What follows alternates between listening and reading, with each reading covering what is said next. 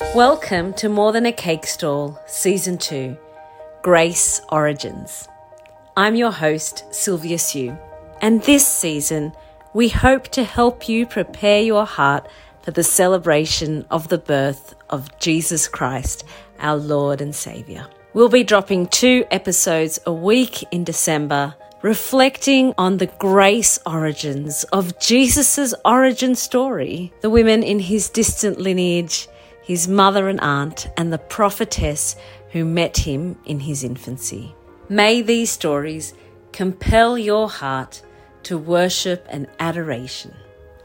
Thanks for joining us. A Moabitess in the genealogy of Jesus? It should be unheard of.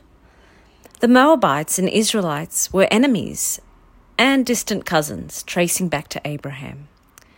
The book of Numbers recounts their military and religious conflict, famously featuring a talking donkey, and the book of Judges recounts the cruel oppression the Israelites suffered under a Moabite king, who eventually came to a crude and comical demise.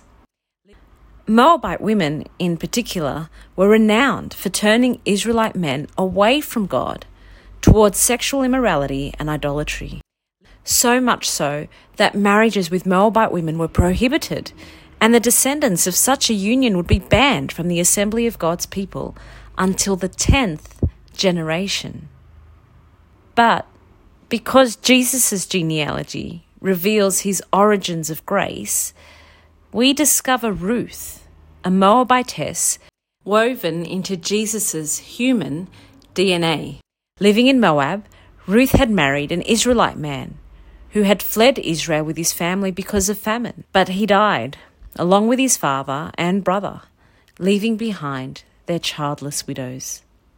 Jewish tradition had already warned that Moabite women would lead God's people into sexual immorality and idolatry.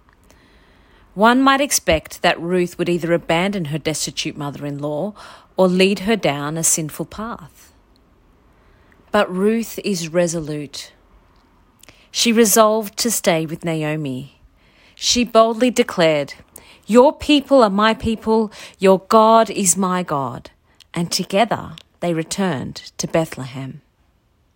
This was, of course, a sign of loyalty and filial love, but it was so much more.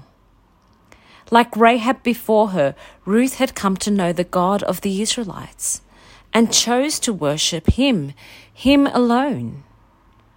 Although it would be hard, as a childless, widowed Moabitess, to live among the Israelites, Ruth chose to go with Naomi, live in obedience to God's law with God's people. They arrived at Bethlehem at just the right time, during the barley harvest. Ruth went out to glean behind the harvesters, a provision made in God's law for the widow and immigrant.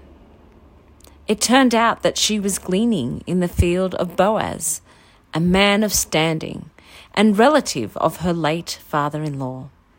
When Boaz discovered Ruth's identity and her loyalty to Naomi, he repaid her in kind. He blessed Ruth, praying that she would be richly rewarded by the Lord, the God of Israel, under whose wings you have come to take refuge. Boaz extended generosity to her, providing protection from male predators, ensuring she had enough to eat and drink, and was able to glean abundantly from his fields. After consulting with Naomi, Ruth returned to Boaz and boldly invited him to fulfill the prayer he had prayed. She asked him, "Spread your wings over your servant, for you are a redeemer." She repeated Boaz's words back to him, inviting him to take part in God's protection and refuge over her. It was a marriage proposal, wrapped in theological and legal phrasing. Ruth reminded Boaz of his legal responsibility to take on his late relative's land and dependents, to redeem them from their destitute state and restore them to wellness. A man of great standing, Boaz publicly and legally accepted Ruth's proposal to be her kinsman redeemer. Boaz purchased Naomi's husband's debt-filled estate and married Ruth.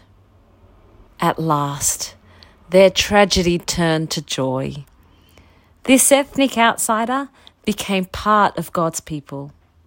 God's law was upheld and obeyed, revealing his grace, generosity, and commitment to the widow and foreigner. And God's redemptive plan in Jesus is glimpsed as Boaz redeems Ruth and Naomi from their destitute state.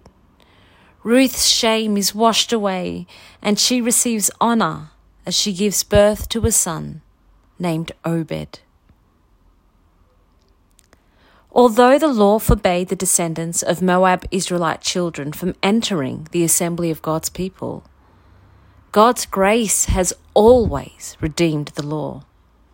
And so, Obed fathered Jesse, and Jesse fathered David, Ruth's great-grandson, who not only entered the assembly of God's people, but was anointed to lead them as their king. Ruth has taken refuge under the generous wings of the Lord God, who provides, not only for his people, but for the migrant in their midst. Ruth took refuge under the generous wings of the Lord God, who provides not only for his people, but for the migrant in their midst. The Lord God, whose law recognizes the plight of the widow and safeguards against their demise. Ruth had taken refuge under the gracious wings of the Lord God, who looks not only on the outward appearance, but at the heart. The Lord God, who redeems his people, delivering them from their destitute state, lifting them out of their depression, and restoring them to be made whole, free from shame. And of course, we see all this in Jesus. Jesus, whose compassion and generosity constantly extended to the most destitute women. Jesus, who bridges the gap between Moabites, Israelites, and every other tribe and nation, allowing us to enter together into the assembly of God's people, whatever our ethnic extraction. Jesus, who redeems us from sin at a great cost, not money in exchange for land, but his very life in exchange for our freedom from sin. Jesus, who redeems us from sin at a great cost, not money in exchange for land, but his very life in exchange for our freedom from sin. And Jesus, who washes away our shame, honouring us as his beloved brothers and sisters, children of the one true God.